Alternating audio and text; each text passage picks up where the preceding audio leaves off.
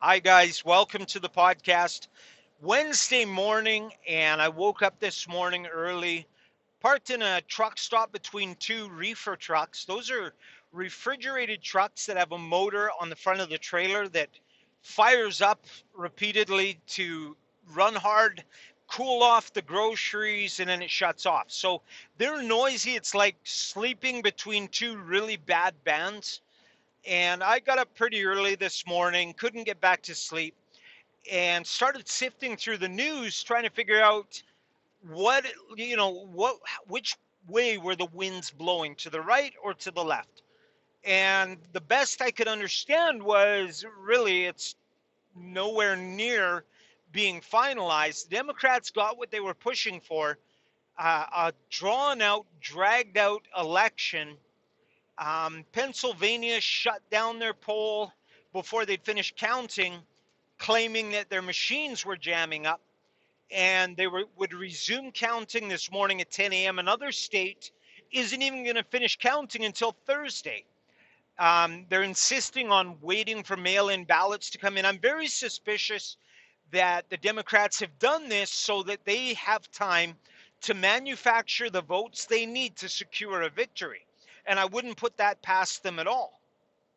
Now, a lot of us around the world are watching this election very carefully. And the reason for that is the United States is the last stronghold of genuine liberty on the planet, as most Western countries have already slid into soft socialism.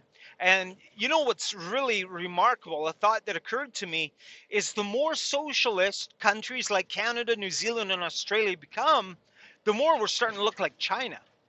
Think about that. Why is it we're starting to look an awful lot like China? And I just thought of that Christmas song. It's starting to feel a lot like Christmas, but no, it's starting to feel a lot like China here in Canada. It was China last year that showed us what a heavy lockdown looked like, what curfews looked like, what mandatory testing looked like, mandatory face masks, and we're starting to see all those things in Canada.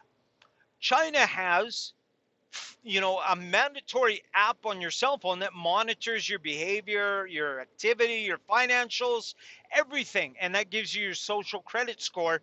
And they've added an app on the phone for contact tracing. So if you've been in contact with anyone who is COVID 19 positive, your phone turns red. You must go home and self quarantine. An extreme level of control over their people. And that's also coming to these soft socialist countries. So it's very frightening because right now in China, they are at war with religion and particularly Christianity. They're busy just bulldozing and tearing down churches. They're locking up Christians in prison. And their prisons are not like Western prisons. They don't go there to watch TV and get 3 meals a day. And these Christians are being locked up. The reproduction of any religious materials. If you have a sheet of paper you want copied and maybe it's got a Bible verse on it, that's against the law, and the penalty is prison. So they are at war with Christianity. So I find it very interesting how much we're starting to look like China, and I'm wondering how long it is before the Canadian government goes to war with Christianity and starts bulldozing churches, locking Christians up. We know that they've already built the camps, they're already in place, and it says the wording in the documents for purchasing these camps is that it's not restricted for COVID use only. It's open ended, so they can use it for other things, like maybe locking Christian up. Who knows? Who's to say? So we're watching this election, hoping and praying that Donald Trump remains in office. It gives us 4 more years of hope. Maybe we can hold on. Maybe we can get through this. And oh, I want to give you a little bit of encouragement though, because whatever way this election works out, it could work out against us. It could be a Biden Harris ticket, which would be devastating to so many Americans who are out there in droves, worshiping in the streets, praying, praising the name of Jesus, turning to God in prayer. I think that America has really shown heart in this election for God and country. And because of that, you almost get the feeling that they deserve to get another 4 years with Trump. They've earned it. They've gone and they've prayed and they've rallied, and God will bless them now. But our ways are not God's ways. He sees things that we don't see.